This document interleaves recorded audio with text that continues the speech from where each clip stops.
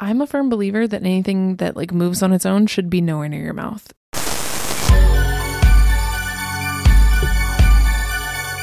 Greetings and salutations, and welcome to Hack or Slash. If you're joining us again, welcome back. We missed you. Really. If this is your first time listening, welcome to the party.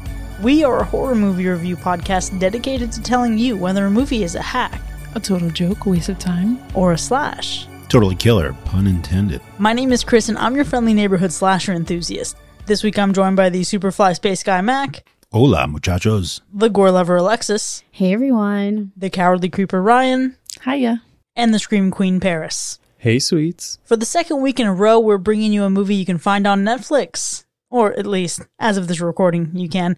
First, though, we do have some follow-up. You guys, I imagine by episode 2 or 3, you probably have bingo, but if you don't, episode 4 is sure to give you 5 in a row, because we have some unexpected turns coming this way, I feel in my bones. But we also want to give a shout out to one of our listeners, Joey. He is a UPS driver. He actually tweeted us recently about our April Fool's Day episode. He said, "Thank you all for giving me an hour of release while I work. I work for UPS, so it's nice to take my mind away weekly with you all continuously. The eyeball scene in April Fool's Day is definitely something that got burned into my adolescent brain as a kid. Pretty sure I saw this on Up All Night on USA." We just want to recognize people like Joey who have these definitely essential jobs. Joey's out there delivering packages every day. So it's nice that we're able to give back to him in a small way, like with a podcast like this. Also, what was it? USA Up All Night? Oh, yeah, I remember that. That was crazy. I remember, and then sometimes they did Dinner and a Movie on TBS. Does no one remember this? Okay. Oh, I remember this. Nope. Oh, okay. Good. I did not watch USA. They would teach you how to make a meal. Did you watch TBS? I've never had cable ever in my entire life. What? That explains a lot. Technically still. Fascinating. This week, we're talking about an early 90s horror film that brought a modern American interpretation to a short story originally written by Clive Barker, who also brought us the likes of Nightbreed and Hellraiser. This movie hit theaters a mere 5 months following the riots that swarmed LA in the wake of the brutality Rodney King endured at the hands of officers that were acquitted of any wrongdoing in their initial trial. This movie travels to the heart of urban legends and presents itself as an ethereal tale. This week, we're talking about the 1992 film Candyman. Now, this movie is a 90s classic, but I'm sure we're in for a few surprises here. Who here just watched this movie for the first time? I actually never saw this movie before. Wow. I'm not actually surprised. I actually expected that. You know the deal here. This is my first time seeing this. Really?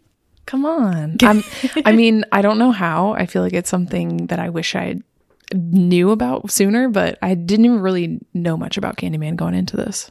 Oh my gosh, this gave me all the fears when I was younger. And here goes one of your bingo squares. I did watch this with my grandma. Your grandma is at this point, honestly, the light of my life.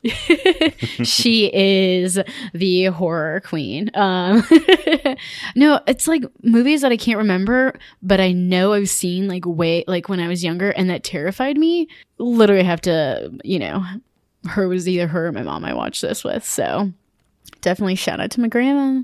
Well, I'd never seen this movie before. I've known about it since childhood, probably since it came out. When I was little, I actually had a gay best friend who was my age, and he would bully me mercilessly. We were more like frenemies.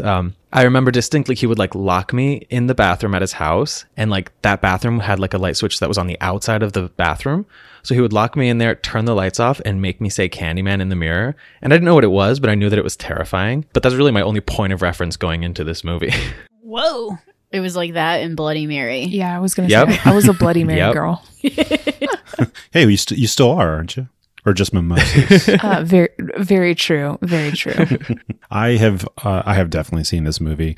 I think probably based off of our text thread, that I consider it one of those movies you just have to watch from the early 90s to the mid 90s. Maybe even lump it in with, late 90s horror. Just of the 90s, this is a movie that ranks in the top 10 for horror for me. This is one that I probably haven't seen for a good 15 years either. This movie in particular, even more differently than so many movies that I've come to consider classics, this movie transcends any sense of time or decade. This movie scared the hell out of me when I was a kid. And actually, facts, Tony Todd is the reason I don't like deep voices, because it creeps me out. I saw this before I saw Willy Wonka and the Chocolate Factory. So in that movie, they have that song, The Candyman. And in my mind, I'm always thinking, the Candyman can, because he mixes it with blood and makes the world taste good. And like, it's just super creepy. This movie startled me. And I've had a love of it and appreciation for it. I revisited it when I was back in college, but beyond that watch, just for that like particular course I was working on, I hadn't watched it since the 90s because it scared the crap out of me. But for those of you who hadn't seen it, what were you expecting?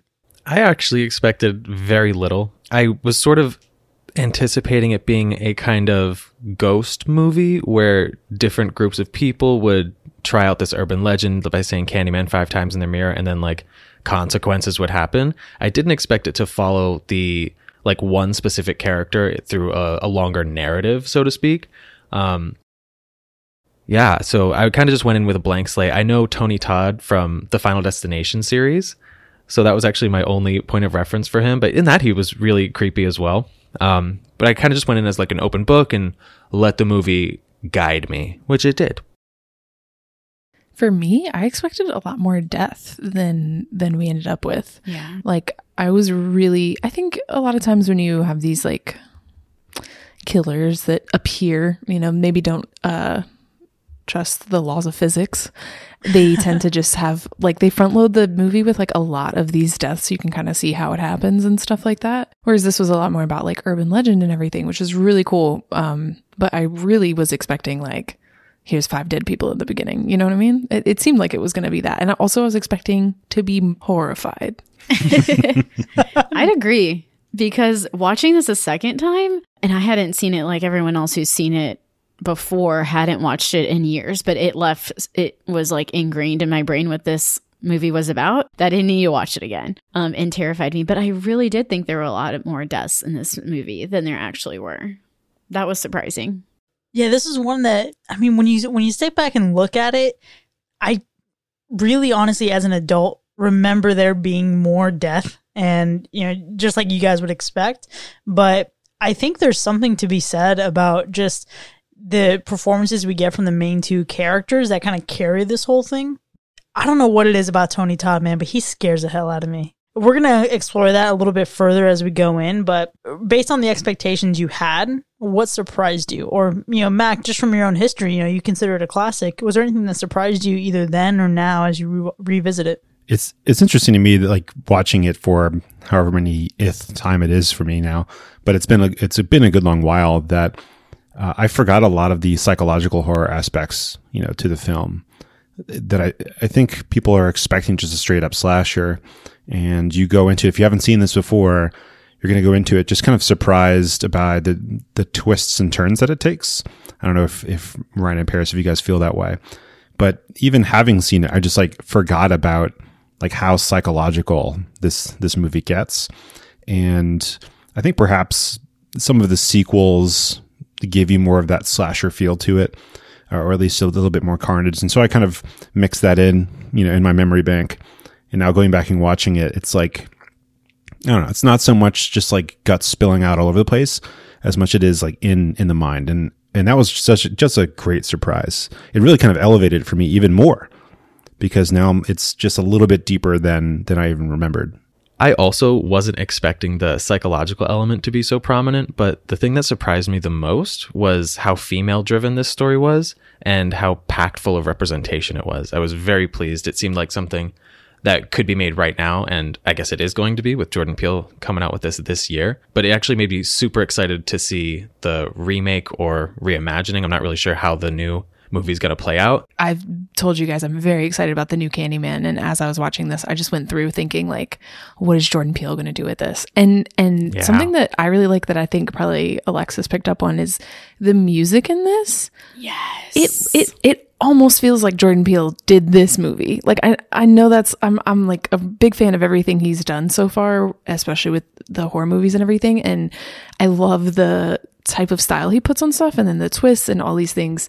And as I was watching this, I was like, did Jordan Peele already make this movie? Like, he's not remaking a simple, cut and dry, boring movie. Like, this movie is interesting and has a lot to it. And like with the music, I was like, dude, this could easily, you could have told me this is the remake, honestly. Like, it's not outdated at all. That music scared me. It really did. It was the choir. It was so good. The choir, it was just like... It was powerful. Yes, it really was. I think, and it was purposely put in certain spots, and it just terrified you. That was like my thing on here. Scared, obviously, for Candyman and all of the blood and guts that are in this, but the music made it. So good. 100%. What I think I'm most excited about for the upcoming Candyman is the fact that Jordan Peele is even taking a step back and just producing instead of directing. And we actually have a female director taking the reins, Nia DaCosta, and I'm really excited to see what they do after learning about, like, you know, taking a look at the cast and learning about the direction they're going. I am so thrilled, and I was at first, you know, a little bummed to know that this movie is being rescheduled for later on this year. But I'm also so happy because I want a theater experience for this. And I think the entire team that, you know, put their work into that movie is going to deserve that kind of reception. But when I was looking at this movie, there are a lot of themes I didn't really quite pick up on as a kid, obviously. When you look at, like, just the focus on urban housing projects, right? Like, I grew up a street away from projects, and that's something that I was just kind of surrounded by my whole life. And I never really made the connection that most horror takes place in the suburbs, or it takes place in the woods, or etc. But rarely ever does it take place in a truly urban environment, except for what? Jason Takes Manhattan. Like, that's pretty much the only one you got. That just, I think, provides this really incredible backdrop for a lot of character development, and to also, you know, get to know people a little bit better. But as you guys were watching this, how were you feeling? I actually was feeling really emotional in this movie. You know, y'all, I'm not normally like that, but I don't know what it was. I think there's just so many layers to this that I hadn't noticed when I clearly watched it a long time ago. But I think just like the backstory, it could easily be transferred into today. So I think it was just, you know, having this person that had an injustice to him when he was younger. So I'm like, okay, am I on Candyman's side or am I not on Candyman's side? And then I'm like, okay, no one's believing, you know, this woman that's in here. They're just thinking she's crazy. I'm like, oh my gosh, why isn't anyone believing her? So it's just like brought up a lot of emotions. There's a few things I've been watching lately too that I've been doing it. Made you softer.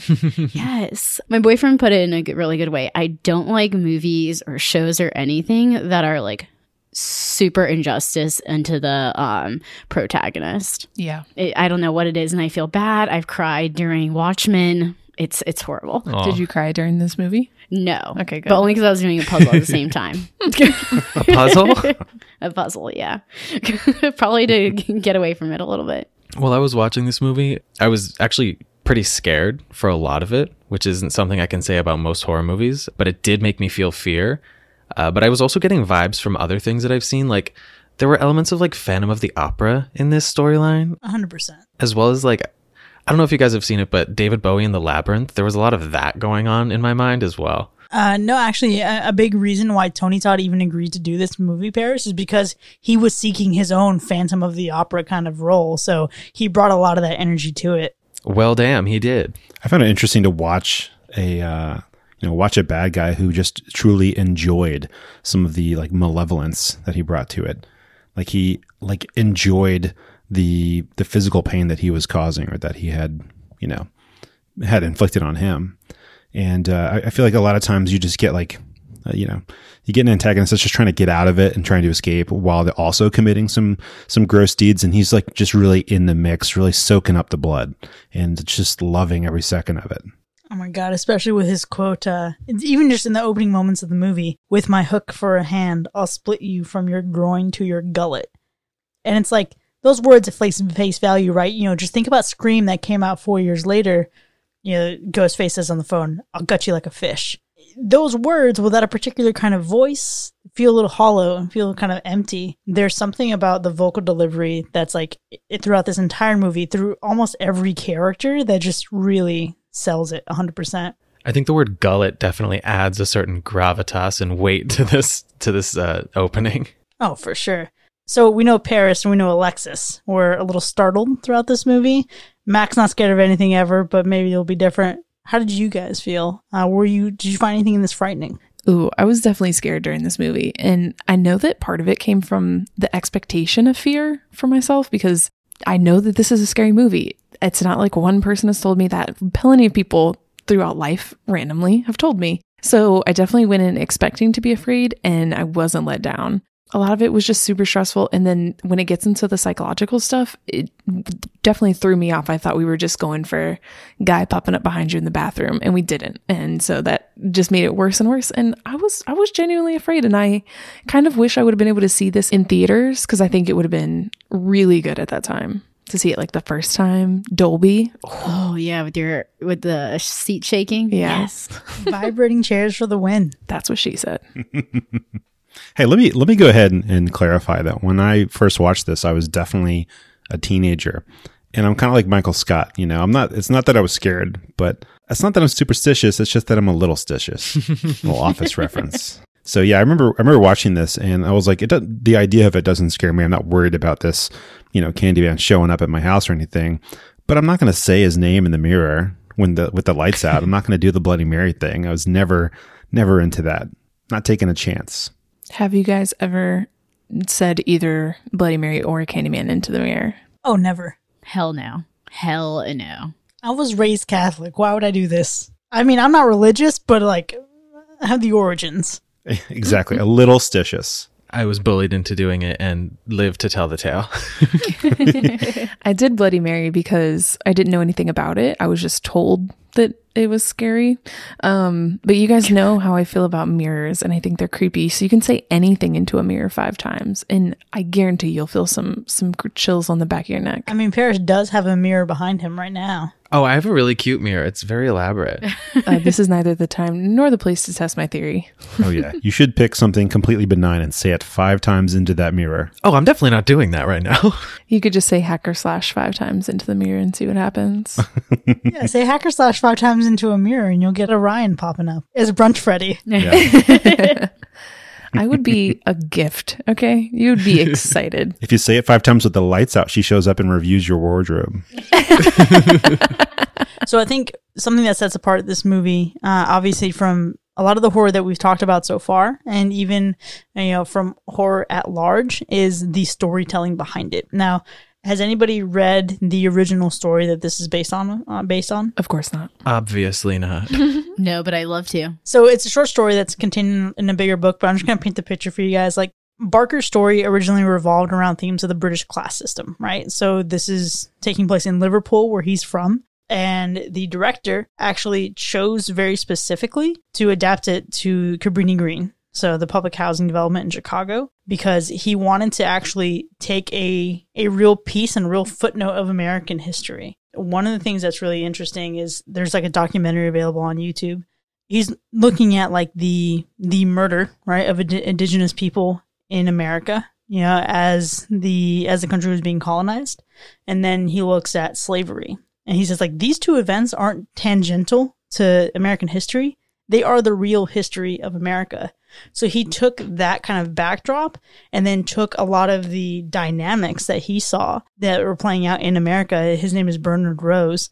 And he decided to adapt Clive's story to make it fit in an American way. So, you have that, and you have Tony Todd bring what he brought into the role.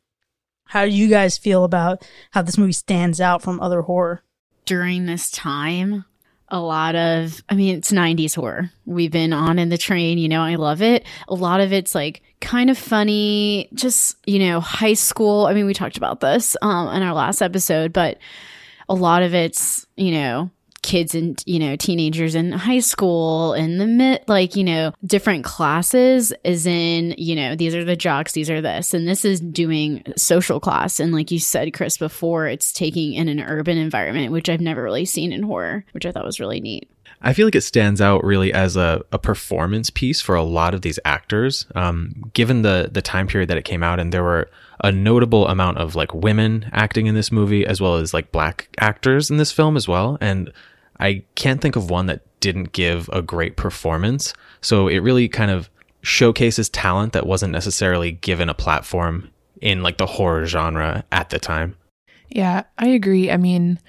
Aside from the performances here, like it definitely has some elements that other scary movies have, right? Like, I mean, someone that thinks they're going crazy while stuff is happening, like that's not something we haven't seen before. But I think the way this movie comes together is pretty original, and it's not a thing where I was watching it and I kept thinking, oh, that reminds me of this movie or another movie. So I think it stands the test of being original.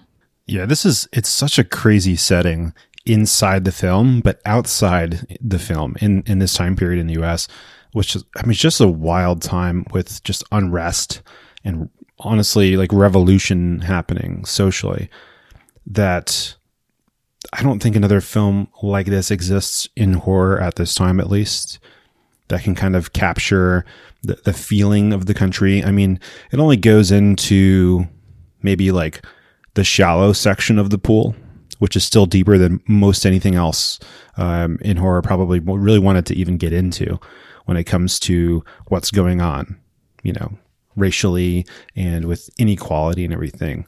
And it could have gone, you know, much deeper, but I think we would have had to leave the realm of horror to do that. We would have been just in drama to really do it justice. But I think it gave it just enough depth to really kind of feel what's happening in America in the late 80s and early 90s.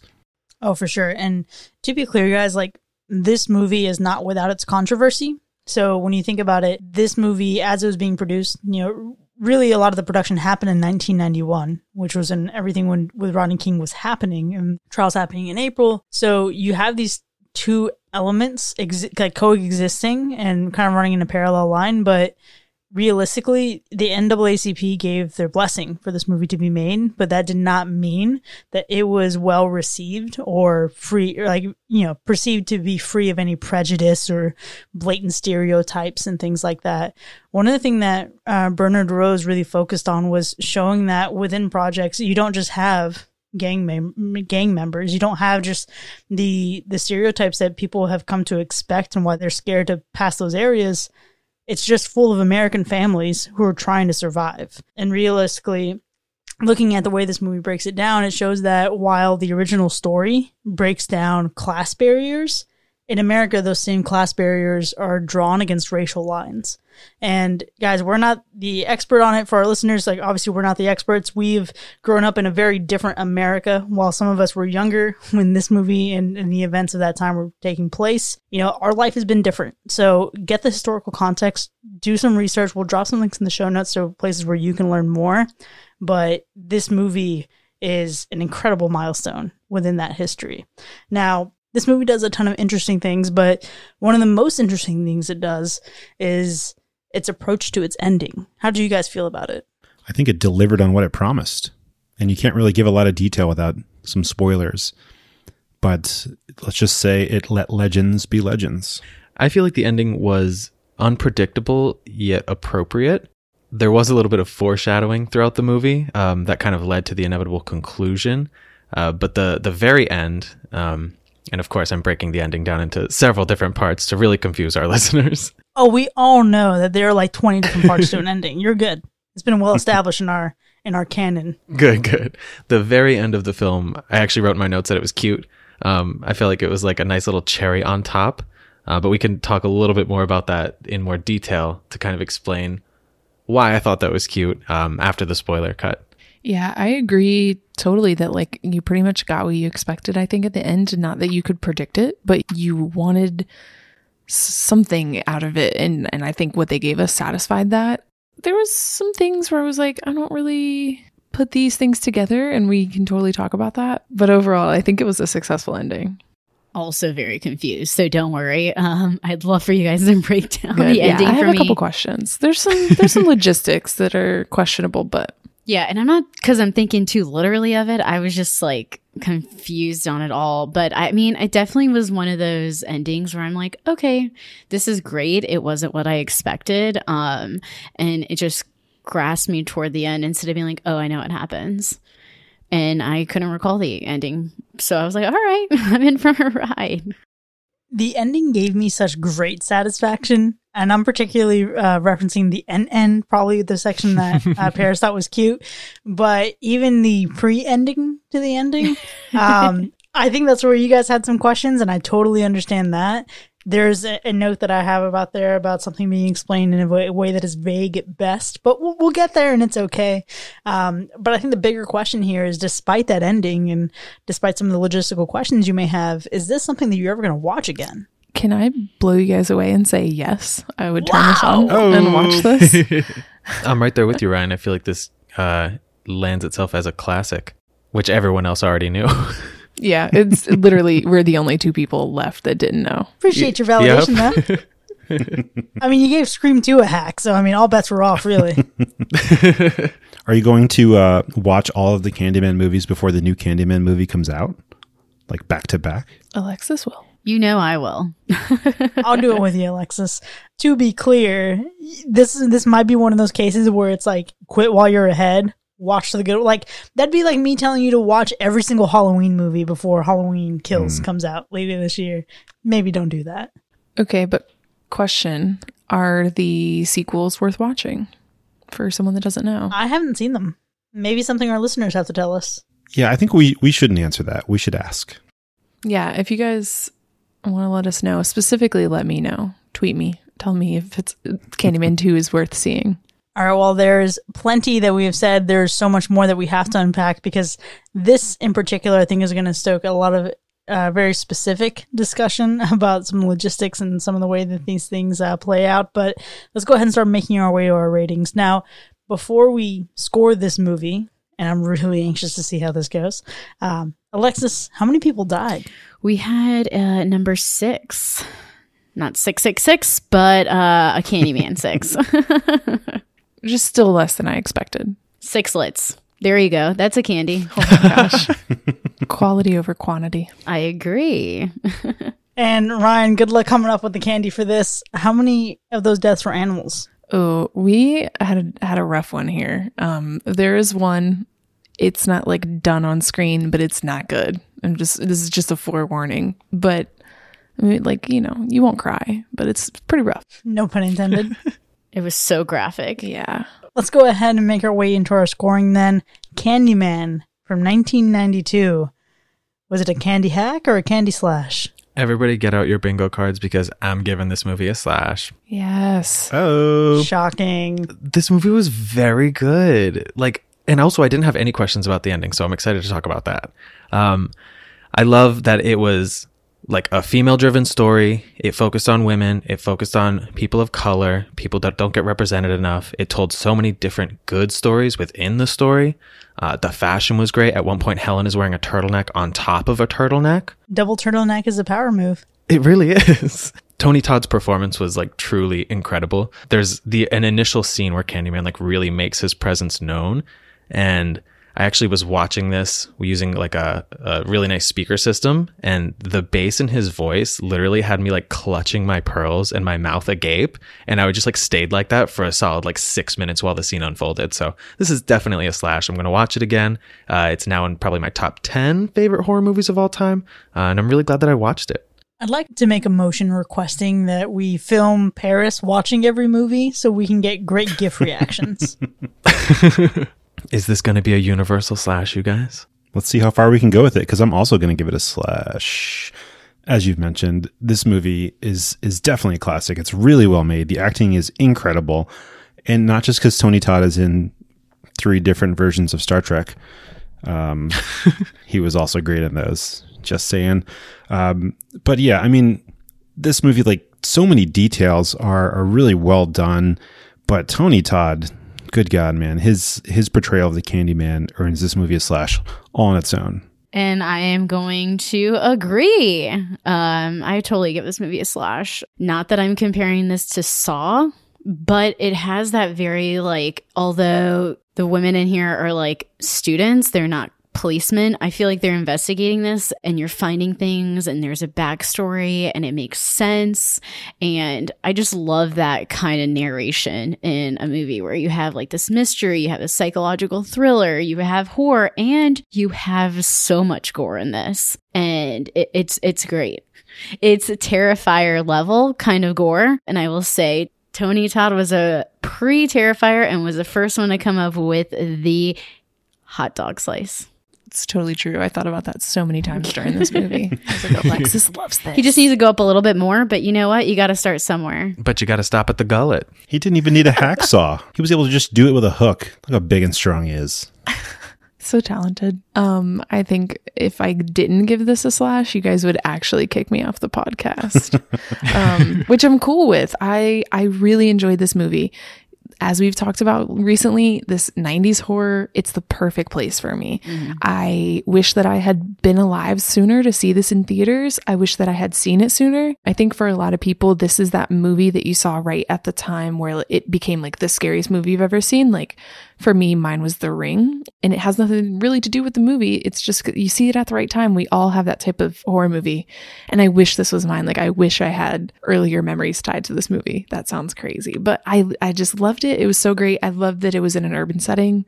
Helen was amazing. I loved the camera work, like the overhead shots of the city that happened very frequently in this, not just during the title sequence. So nice. Music was beautiful. I loved the real people that appeared to be in this film, like especially in the projects and everything, people that maybe some people don't expect or do expect. I can come up with things that are not perfect, but this is a really, really good movie through and through. Can I make you really happy, Ryan? Sure. The production actually hired people who actually lived in the projects to be in the movie. That's awesome. Which is what you should do. So that group of kids who were out there as Helen and Bernie approached, Yeah. they were actually residents. I love it. That's how you should do things when you do them like this. Side note, did they actually film there? They did. Only 3 days, but they did. That's awesome. Ryan, I feel like you made a good point. Like, I'm mad that it took me this long to see this movie. Well, it's all about the journey, folks, and welcome to Hacker Slash, your journey into seeing movies you should have seen a decade ago. Thanks for having us. So this movie is a lot of things, but I think the best way to describe it, right, is just beautifully executed, enchanting, but simultaneously haunting. Tony Todd is just unrelentlessly terrifying, but I think what I love most about this is the love and care that went into the storytelling and went into the production. You know, I haven't seen anything else from Bernard Rose, but I wish I had.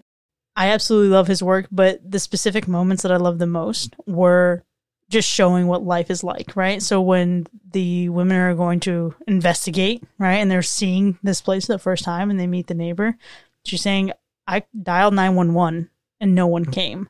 And that just speaks a lot about just where we were and honestly where we still are in so many parts of our country. But I think for that, this movie is timeless. And for that, it's a universal slash. So there you have it, folks. Pull out your bingo cards.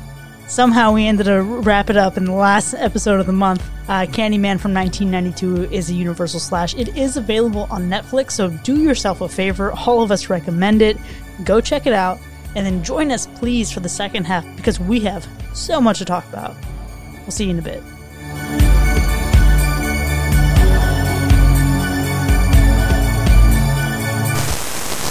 Candyman, Candyman, Candyman, Candyman, ooh, Candyman. Ugh. I wish the Candyman would run up on me. Shit.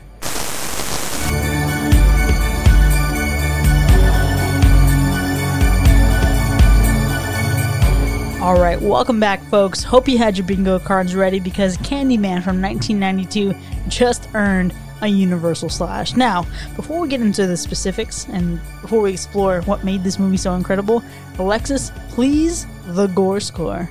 Oh, was this movie bloody? So we're going to give it a high gore score. Blood everywhere. Sounds crazy. Every scene is super bloody. I think everyone can agree with that. Whether you see what happens or not, there's a point where Helen just wakes up and she's covered in blood. Then you see the poor dog's head. Oh my god. That was the saddest thing. Yeah, it took me a really long time to see what the head was. So I think my TV was a little bit too dark for this movie. That's a random thing, but TV brightness, it's a struggle because you want it light during the day and dark at night. But anyway, so I saw the head and didn't realize it was the dog. And then as the scene continued, I was like, oh my God, no. It was tough. You're like, I have to report a death now, and a really bad one, not Yeah. just like someone barking off camera.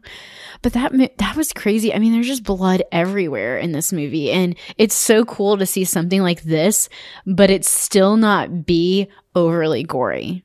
Yeah. Like, to me, I was like, hell yeah, this is crazy and gory, but I never was like, okay, they're doing it too much.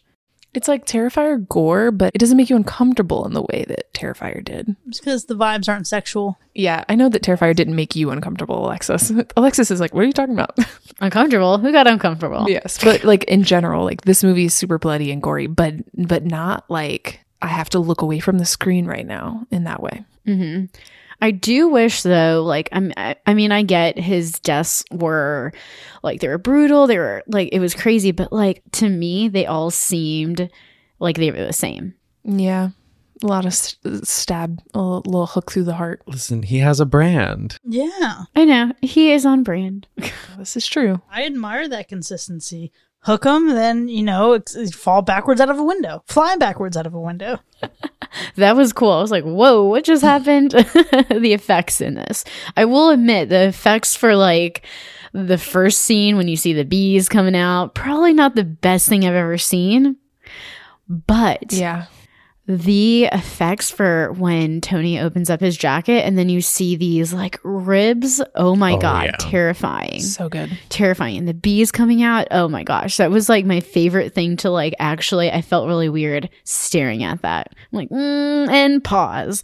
Wow, this is cool. Because I wasn't expecting that. I didn't think that would happen. Classic Alexis. Yeah, classic. It reminded me of The Exorcist a lot. I don't know if you guys got the same vibe. I didn't get Exorcist vibes, but I do acknowledge where the tone is similar because it's all very spiritual. Like Candyman himself is referring to the people who believe in him as his congregation, right? He's almost like a villainous deity. And that was really cool. But I think, when you look at like some of the gore that Alexis was talking about, right? So like the bees coming out, things like that. I think what really did it for me was Trevor at the end. It was just the like most like fulfilling kill for me. Like I actually felt good about it. Chris, the congregation line, like calling the people that believe in him the congregation, that word is something that means different things to different people. And using that word to describe the people that follow him in this setting is so genius. It's so intentional, I think.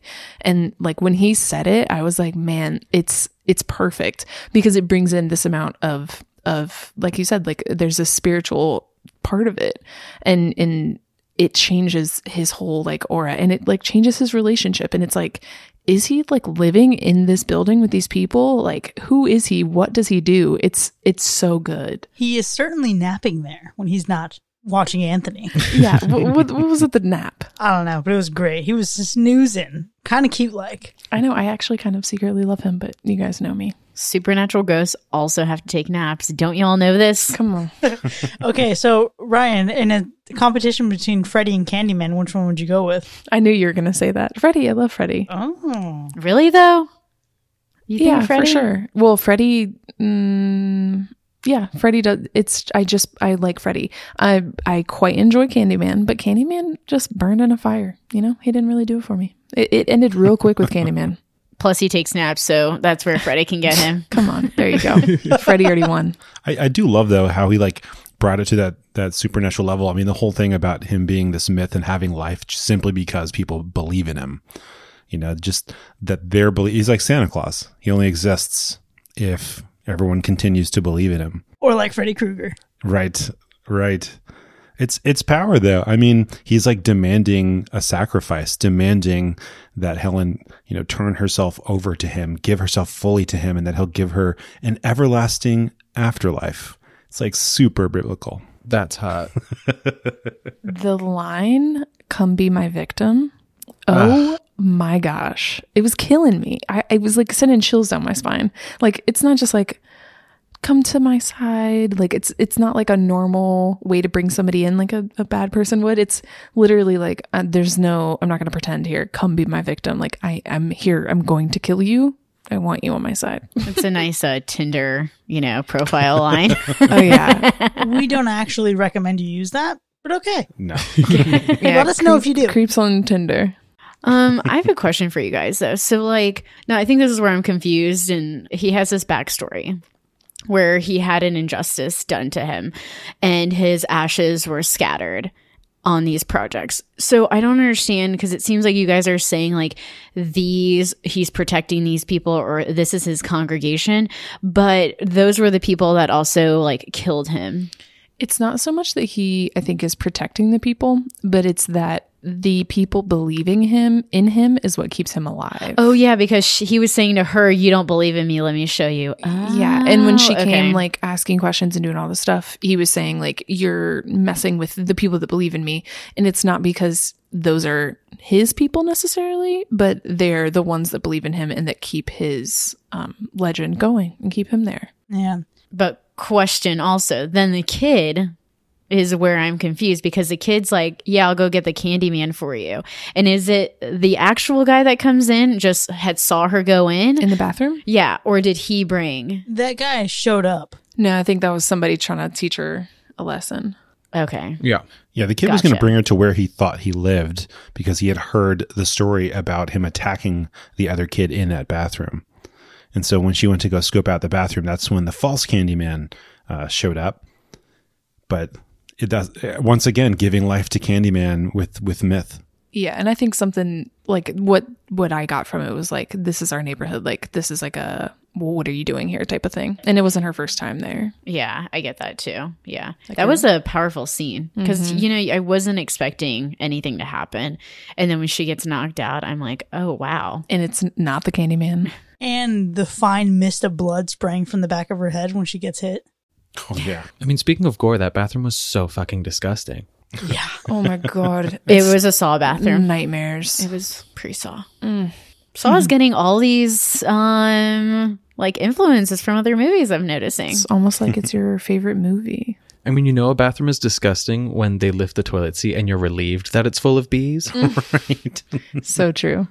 Did anyone else think that the writing on the wall was made with literal human feces? Oh, Yes. I definitely did. Because when she opened the door, you could like see it from the side, and it was definitely 3D, man. It was definitely gross. It had a texture to it. It has some volume. Yeah. I thought it was like bloody, like some sort of like guts. dried blood guts kind of Yeah. stuff. It was bloody shit, actually. Yeah.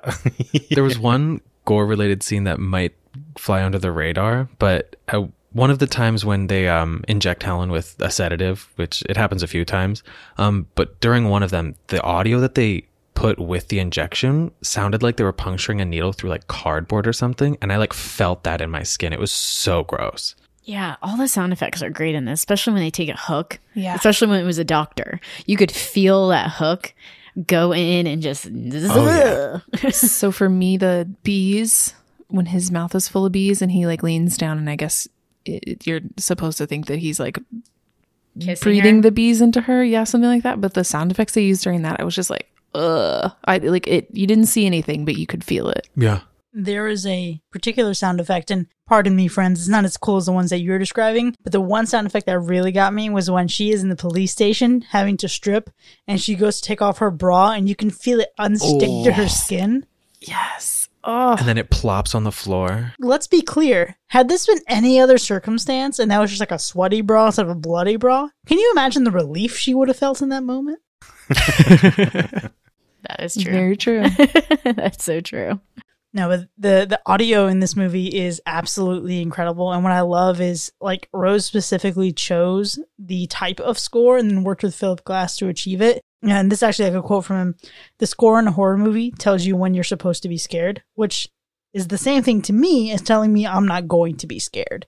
So even in that, like, his decision from the onset was to subvert anything you've ever expected a horror movie to do to you. I just love it. It was so good. I mean, you knew something was going to happen and you're just like, and it's building up. But even some scenes, still wasn't expecting it at all. Like the whole doctor getting killed, I didn't expect that. Yeah. Oh, yeah. I was like, man, she's going to look real dumb when she looks in that mirror and says Candyman 5 times and nothing happens. It's going to be real silly. It was not silly. So a question for Ryan. You said in terms of the ending, you had some questions, some logistical questions. What were those questions? I think my biggest thing is that I don't understand how he died in the fire. I don't understand how the person that literally shows up in a room under a desk. Like if we're going on the assumption, which I think is correct, that Helen is not crazy and it's not just her, and he is a thing that exists that comes in. I just don't understand how he died in the fire like that.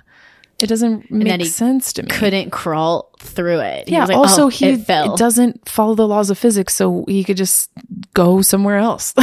It didn't make sense to me that he perished in the end of this film. I mean, it's my interpretation that Candyman is a sexy ghost, and and he kind of does what he wants. I think the death and the end and the fire was more like symbolic for just the sake of the movie, because obviously there's 2 sequels. The Candyman's obviously not dead. But I also think that he sort of transferred his haunting and like his essence into Helen when they like made out with all those bees. Yeah. Real sexy kiss there. He gave her the bee. Yeah. So, Paris, do you think he's a candy daddy then? Oh, Tony Todd is iconic. He is 6'5". He has gorgeous bone structure, flawless skin. When he first showed up in that parking garage and he like starts walking down in that like dramatic fur coat, I was like, first of all, that's a look. Second of all, I'm terrified. And he was like, specifically, I remember like looking, because he was off in the distance at first, like his mouth wasn't moving, but you could still hear his voice like booming in your soul. And I was like, okay, so he's like under he's like doing some kind of like hypnosis brainwashing thing with her right now. And that was just like so potent to me. Oh, also Helen, super fine. That girl. Oh yeah. Talk about beautiful skin. Oh my God, she was gorgeous. She looked good in this movie. Even when she was going crazy, I was like, I'm still into crazy Helen. Yeah, can we talk about how she actually almost didn't even get cast in this movie? Really? Mm-hmm. She auditioned to be Bernadette, and then they decided that Bernadette should be a black character. And so she was just like on the sidelines. And if she hadn't taken it, they were going to try to get Sandra Bullock. Oh, thank God that didn't happen. To be clear, Sandra Bullock was relatively unknown at this time. Yeah, this is before Speed. So, can I add to that symbolism discussion though, with the fire at the end? Because I think the important part about why he dies at the end is because it's his congregation that's choosing to burn him and be done with him. That makes sense. I can go with that. It's an effigy. Indeed. Maybe because that he took one of their own. He's taken many of their own and they're done with it. They're trying to take the power back.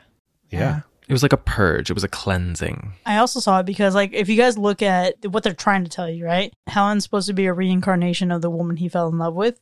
Hence why when you look at the painting on the wall, it's supposed to vaguely resemble her. And that's what it like. That resemblance is vague at best. This is kind of like a stretch there.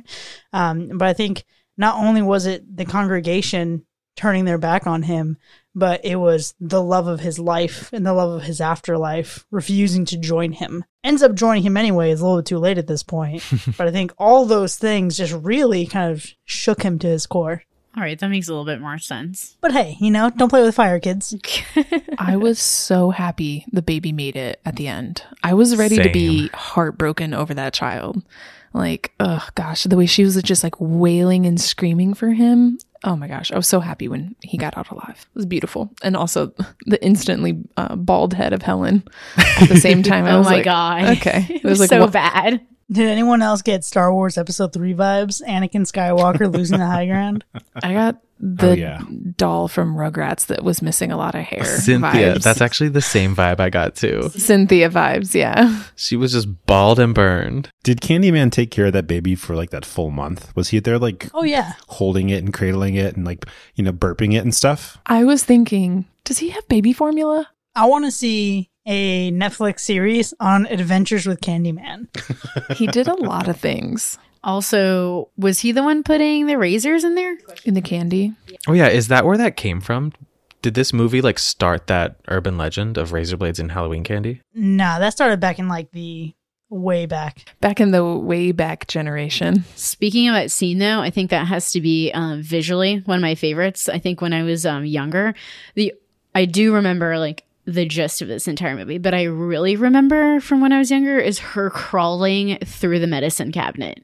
And I have been afraid of that since. That's spooky. But when she's doing this investigation, you're just like waiting for like something to happen. You're waiting for something to happen. You're waiting for something to happen. It's keeping you on edge. And because you've watched plenty of horror movies, you know that's going to happen. But when she comes through that like painting on the wall of his mouth, I thought that was super symbolic. I thought it was super amazing just to have that, because you're not expecting it. And then it's just like this, she sits up and is like this holy shit moment for her. Like, wow. Yeah, so good. Yeah, no, that was mine. What did you guys like visually? That whole scene, it made me feel so many things, Alexis, and it gave me like Tunnel of Love vibes. But in that whole scene leading up to that, man, I thought like for damn sure, if I lived there, I'd be so pissed at this fucking white girl coming in here with her camera saying, "Oh, look at this graffiti. This is great. Let me take a picture." Like she's a fucking tourist. Yeah, First exactly. But also, she for damn sure should have fixed that medicine cabinet. At her house? Yeah. Why would she not fix that? Oh, I would be not in that apartment until it was fixed. Like, and she knocked the other side through. There's not even, there's nothing there. It's She a was no for me. bold. That's how his mistress snuck in and out. Gah. There you Gah. Did you guys notice the second time, like towards the end when she went through the mirror again, it was like the hole was like 15 times larger. Yeah, it was way easier to get through. I looked over to my boyfriend. I was like, is that hole bigger? And he's like, yeah, the camera needed to get through this time. That whole thing stressed me out so much. Like her crawling through there and like just all the weird things going on and taking pictures and then knowing that she's like in a projects, like literally in the projects next to somebody else's apartment. It's so weird. I also loved Anne-Marie showing up and calling her out. You don't belong going through people's apartments and things. It's like, yeah, the fucking audacity you have, madam, just wandering around in here, poking your head in things. Yeah. Like, who are you? Visually, one of my favorite elements was like when she was like hypnotized by the Candyman, you know, like she got all dreamy and the light would hit her a certain way. And it was always just these really, that. really nice scenes. And then you knew something was about to go real wrong every single time. And it started with when she first hears the origin story of Candyman, where she's like holding the cigarette. Then it just has like the band of light right on her eyes. Yes. It reminded me of Angelica Houston as Morticia Adams in the Addams Family movies. Yes. yes. But did you guys think that the guy at the table telling that story looked like the kombucha girl? Yes. The one with like the long hair. He was like, I gross. didn't even make that connection in my mind because I was equating him to the Penguin in the Michael Keaton Batman movie. But Very that the too. kombucha girl, yeah, no, that is spot on. They did some really cool things with light and shadow in the movie. Like she's talking to the young kid like in the hallway, and there's like lattice work or something that's like shining light through onto her face. So like half of her face is normally lit, and the other half has like this light shining through the lattice onto it. It's like super interesting, the stuff they were able to do. Like I just kept like thinking, you know, when you're not like totally sucked into the story, every now and then you'd be like, oh wow, that's like super crazy, that shot that they got out of it. When we look at the visuals, this is obviously super stunning. I think my favorite element visually was the bonfire. There was something about the flames wicking against Helen's body while she's trying to climb out with that baby. And then you see the baby did get a little bit burned on the scalp. That whole thing was just absolutely, absolutely stunning. Not to mention how absolutely gorgeous she looked in those like kind of like trance scenes that you were talking about, Ryan. When we look at this movie, there are a lot of shining moments. And I do have a couple small little complaints that I just want to get out of the way now because this movie, it isn't perfect. I have a question for you guys. This shit took place in Indiana. All right. The opening scene with the babysitter. What kind of foreplay is taking a dude up to a bathroom to say fucking Candyman 5 times in a mirror? Oh yeah. And then just sending him back downstairs. Legit Midwest shit. Exactly. Listen, she's a little freaky. We're not going to kink shame her. No one's ever gotten past 4. Well, he didn't either. The line that was like, she decided she was going to give him something she hasn't given anyone else. I was like, a blowjob? What are we talking about here? That's what was getting set up in my mind, but that's obviously not what happened. I thought for some reason, there was this elaborate scheme in the beginning that she was setting this guy up and she knew Candyman. But little did I know that's not a part of it. Young, dumb, and horny, as Which always.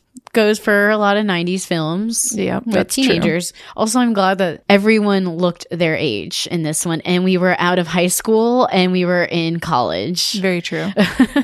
Although in the class, the bell rings and he's like, oh, that's lunch. And I was like, that doesn't happen in college, but okay. But students having affairs with their professors. It does happen in college. And that was perfect. We all saw it coming and knew it was going to happen. And then we get that sweet revenge at the end. Yep. Yo, she called him out on it. Yeah, she saw it coming. She was like, so you're going to tell me about this girl? To be fair, he did say, yeah, what do you want me to tell you? She's in love with me? And he wasn't lying. He wasn't wrong. No, he's just still a prick. Mm-hmm. But did you fuck her? Very true. He has a terrible taste in women, and that woman had a terrible taste in any kind of design aesthetic. Also, terrible taste in sheer material tops, so her nips poking out of the blouse. In the Oh, end. you weren't a fan? Come on. I was a fan. Her nips were on the outside of that shirt. I was a fan. You guys know the deal. But I will say, this is a lesson to men that think that younger women are better for them. This movie is exactly what your life will turn into. Okay. She was pissed because he wouldn't come out the bathroom when literally his ex-wife just died. Yeah, he's like, I'm trying to take a poop, dude. Give me 5 minutes. That's what I'm thinking. If he's trying to take a shit. And he's in there thinking about all the times that Helen really cutely ran around the kitchen to get things ready for him. And then you have this broad, like, smacking her hand with a knife like she's a fucking idiot, throwing meat around. Like, she probably doesn't really know how to cook that well. She was like 19. She's got a lot of attitude. Mm-hmm. Don't leave your wife for a younger woman. That's it. I do wonder, like, when they filmed that scene, did they have to, like, ice her up a little bit beforehand, you know, to really make things shine through? I was totally thinking they either iced her up or rubbed her a little bit. First off, you can ice yourself. Well, yeah. Well, the makeup department comes over, and they have ice cubes just, like, ready to go. Is this like the fluffer in porn? Yeah. Oh, yeah. Get me the icer. The Iceman cometh. Sorry. The sequel to Candyman. Look, that's the biggest thing I can complain about, so I feel pretty good about it. But did anything stand out to you? Was like a little question mark or something that you wish would have been done differently in this movie? For me, two things. One, they were very deliberate in not showing Helen's titties, and then they just like showed one randomly towards the end, and I was like, oh, so now they're gonna show her titty? Okay, work, girl, do you? But as much as I love Candyman as a character, the point where he's like floating above her in the bed and just like floating around that hospital room, I thought that was a little bit goofy, but it also kind of like played into his character. I feel like he had a flair for the Yes. dramatic, so I wasn't so mad about it, but it was a bit goofy. I love that part. I mean, he is an artiste. And then when he like flies out the window, hear me out. I feel like Candyman has definite gay energy. The character may not be gay, the actor may not be gay, but he has a flair for the dramatic. That fur coat was a look. And that bone structure, he looked like Electra Abundance from Pose. Oh my God. I think you're not giving like the pimp vibes enough credit, honestly. I agree. Yeah, with the shoes, the fur coat, it was very intentional. Listen, he can pimp me out anytime. Wow. You did say that he was gorgeous and iconic, but you never did say that he's a daddy. It's implied. He's heavily a daddy. Candy Okay. daddy. He's No. Candy Daddy. Does he show up and he's like, trick or treat? I'll trick your treat. This is an Halloween. My fall point was like what we discussed before. It was how did he die in the fire? But like I get the symbolism behind it. Still to me doesn't make sense, but you know, there's 2 more other movies I guess I will have to explore. The initial like parking garage scene where she comes face to face with Candyman for the first time. The speaker I use is a HomePod, so the bass in it is really powerful. And when you first hear his voice, like the audio effects that they chose to make it so distinct, like I literally felt his voice in my rib cage and just like clutched my chest while the whole scene played out. And it was just like such a ride because she's in the parking garage. He's approaching her slowly, like clearly like not afraid, not even, he's like, I'm in full control of this situation and you're going to listen to everything I have to say. And also I have gorgeous bone structure, so pay attention. And then the next thing you know, she like wakes up covered in blood. There's like a missing baby. There's a dead dog. She slashes a girl with a butcher knife in self-defense. And I was just like, this escalated so quickly, but like the sequence of it all was so well done in my opinion. Yeah, I mean, she basically got the supernatural version of a roofie Yeah. from a guy in a fur coat. It's also really cool, I think, like in that scene for him to be playing on like humanity the way he does, you know, like he didn't kill the baby. He didn't kill her. He didn't kill the other woman, but you know, he knows that like he puts her in a room full of blood. The woman's going to freak out. The baby's gone, like all these things. And he continues to do that, like play on that like human instinct where it's going to end up looking like you did it. Maybe it's because you pick up the knife and do something. Maybe because people are going to walk in right at the right time, like whatever it is. And it's so much cooler to see that rather than literally someone popping up in a bathroom and killing people over and over again. Because that's totally what I thought we were going to get here. And I'm so happy that it went a completely different route. I mean, I definitely took it as he was influencing them and then they actually committed the crime, but hallucinated something else. Yeah, I did too. Oh. Almost like possession. Right. You think she cut the head off the Yes. dog? Yeah. No, I didn't think that. I thought I just- he I thought it was did all it just and he just framing. like sets him up. Yeah, he frames him. I felt it like he was taking control of them, and then they would do these things like completely not realizing what was happening. And then, boom, they wake up. Maybe. The power of interpretation. Interesting. Yeah. I like it both ways. Yeah. It works. It's vague, but I feel like whatever way you interpret it works. I will say that one of Helen's funniest moments was the point where she goes back to the house. Fucking Stacy is painting her home Pepto-Bismol pink. But then she tells Trevor, it's over. Like, was that a moment of realization for her? Or does she actually have the nerve to think she was actually making a decision here? Or does she just think that, like, one hadn't already been made on her behalf? See, the way I saw that was she was saying it's over, like everything with her life. And that's when she decided she was just going to die. Not the relationship. But maybe I can see that That makes me feel too. better. However, definitely not how I picked up on it. Interesting. I didn't even have a question. That's so funny. But yeah, you make a good point. But I also in that moment was like super stressed because I was thinking like she was like, you're all I have. Like literally, where would you go if you're on the run and like there's this other woman in your house, you know? Like you can't just go to a friend's house and show up and I mean, technically, if your only friend is dead. Exactly. Yeah. Like it would be such a stressful moment and she really didn't have anywhere else to go except to go see the Candyman. Just to be clear, guys, if you ever find yourself in a situation where you are manipulated by a supernatural ghost and you are framed for a murder and also break out of your mental institution and you have not already killed me, I'll cover for you. Come on over. Let's do it. Thanks, Chris. Just to be clear, that is not an open invitation for all of us, just Chris. Don't call me with that shit. Oh, can we talk about the child actor? He was so good. Jake? And I hate children. Oh, can we also talk about the fact that they gave him a totally inappropriate name? Nobody in this neighborhood names their child Jake. And his real name is Dewan, which is much more appropriate. I mean, that kid, he seemed like he was like a 50-year-old man trapped inside that little body. Like he had seen things. His acting was Oh my just so gosh. natural.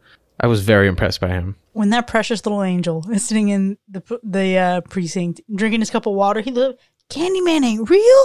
Then takes a sip of that water as if you know a grown-ass man will be sipping whiskey like, oh shit, what's my life even? Oh, that was whiskey. It was so good. When he said the Candyman was going to come for him, did you think it was the guy that was in the bathroom, the Like the wannabe Candyman? IRL Candyman, or was it Candyman? I think he's just afraid either way. Okay, yeah. I think this is where I got too deep and I'm like, well, what is this?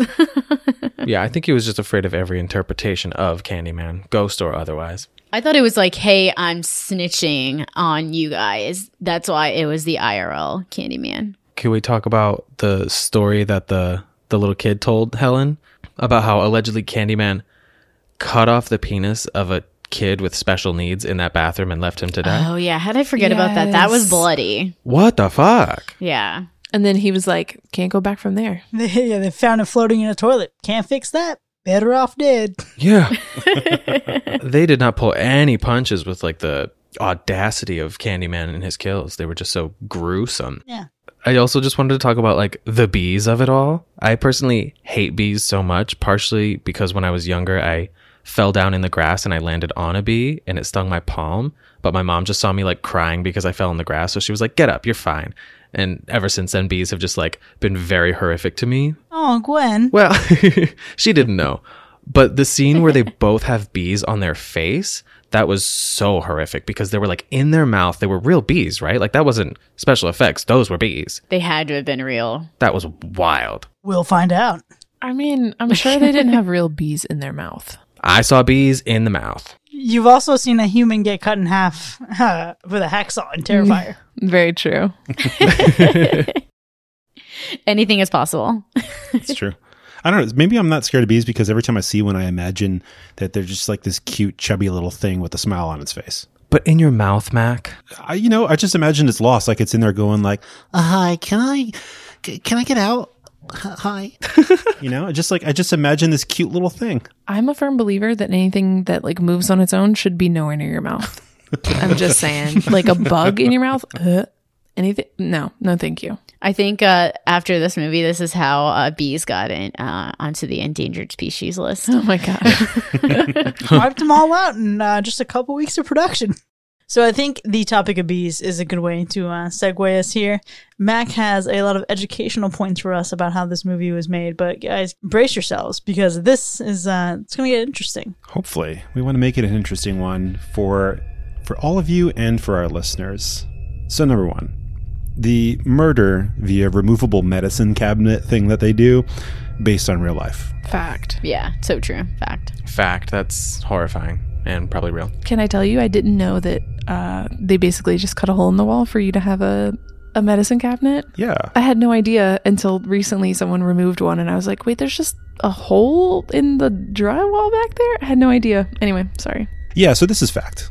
There were actually several crimes in Chicago committed because of this fact, which is insane to me to imagine someone pushing in your medicine cabinet and hopping in and saying hello or goodbye, I guess in this case. Again, quite literally some Midwest shit.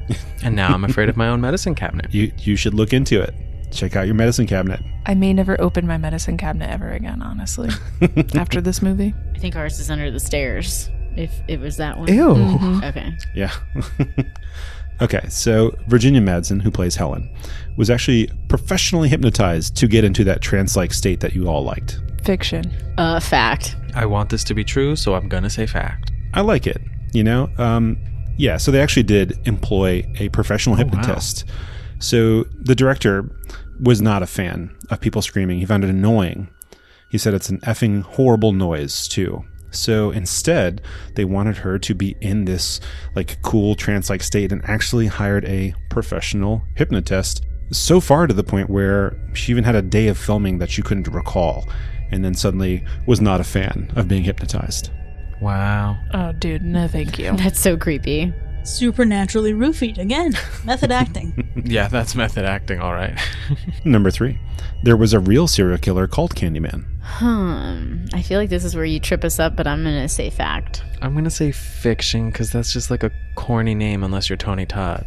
I'm going to go fact because serial killers often have the worst names ever. Like the Doodler.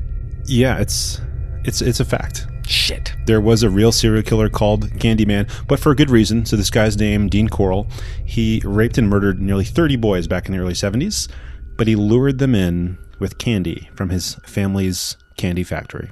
Of course. Isn't that lovely? Yeah, you shouldn't do that. That's bad. This kills the human. All right, and number 4, our favorite topic tonight, Tony Todd, Candyman's actor, made over $20,000 from being stung by the bees in the film. This is where you trip us up. It was only 10,000, but I'm going to say fact. I guess I want him to be compensated if he was stung, so fact. This one's very hard because I'm sure that there were real bees used in filming, but I also don't believe that they were like in his mouth. And maybe Helen would have the same situation. I'm going fiction. Interesting, because it's a fact. He actually negotiated to get $1,000 per sting.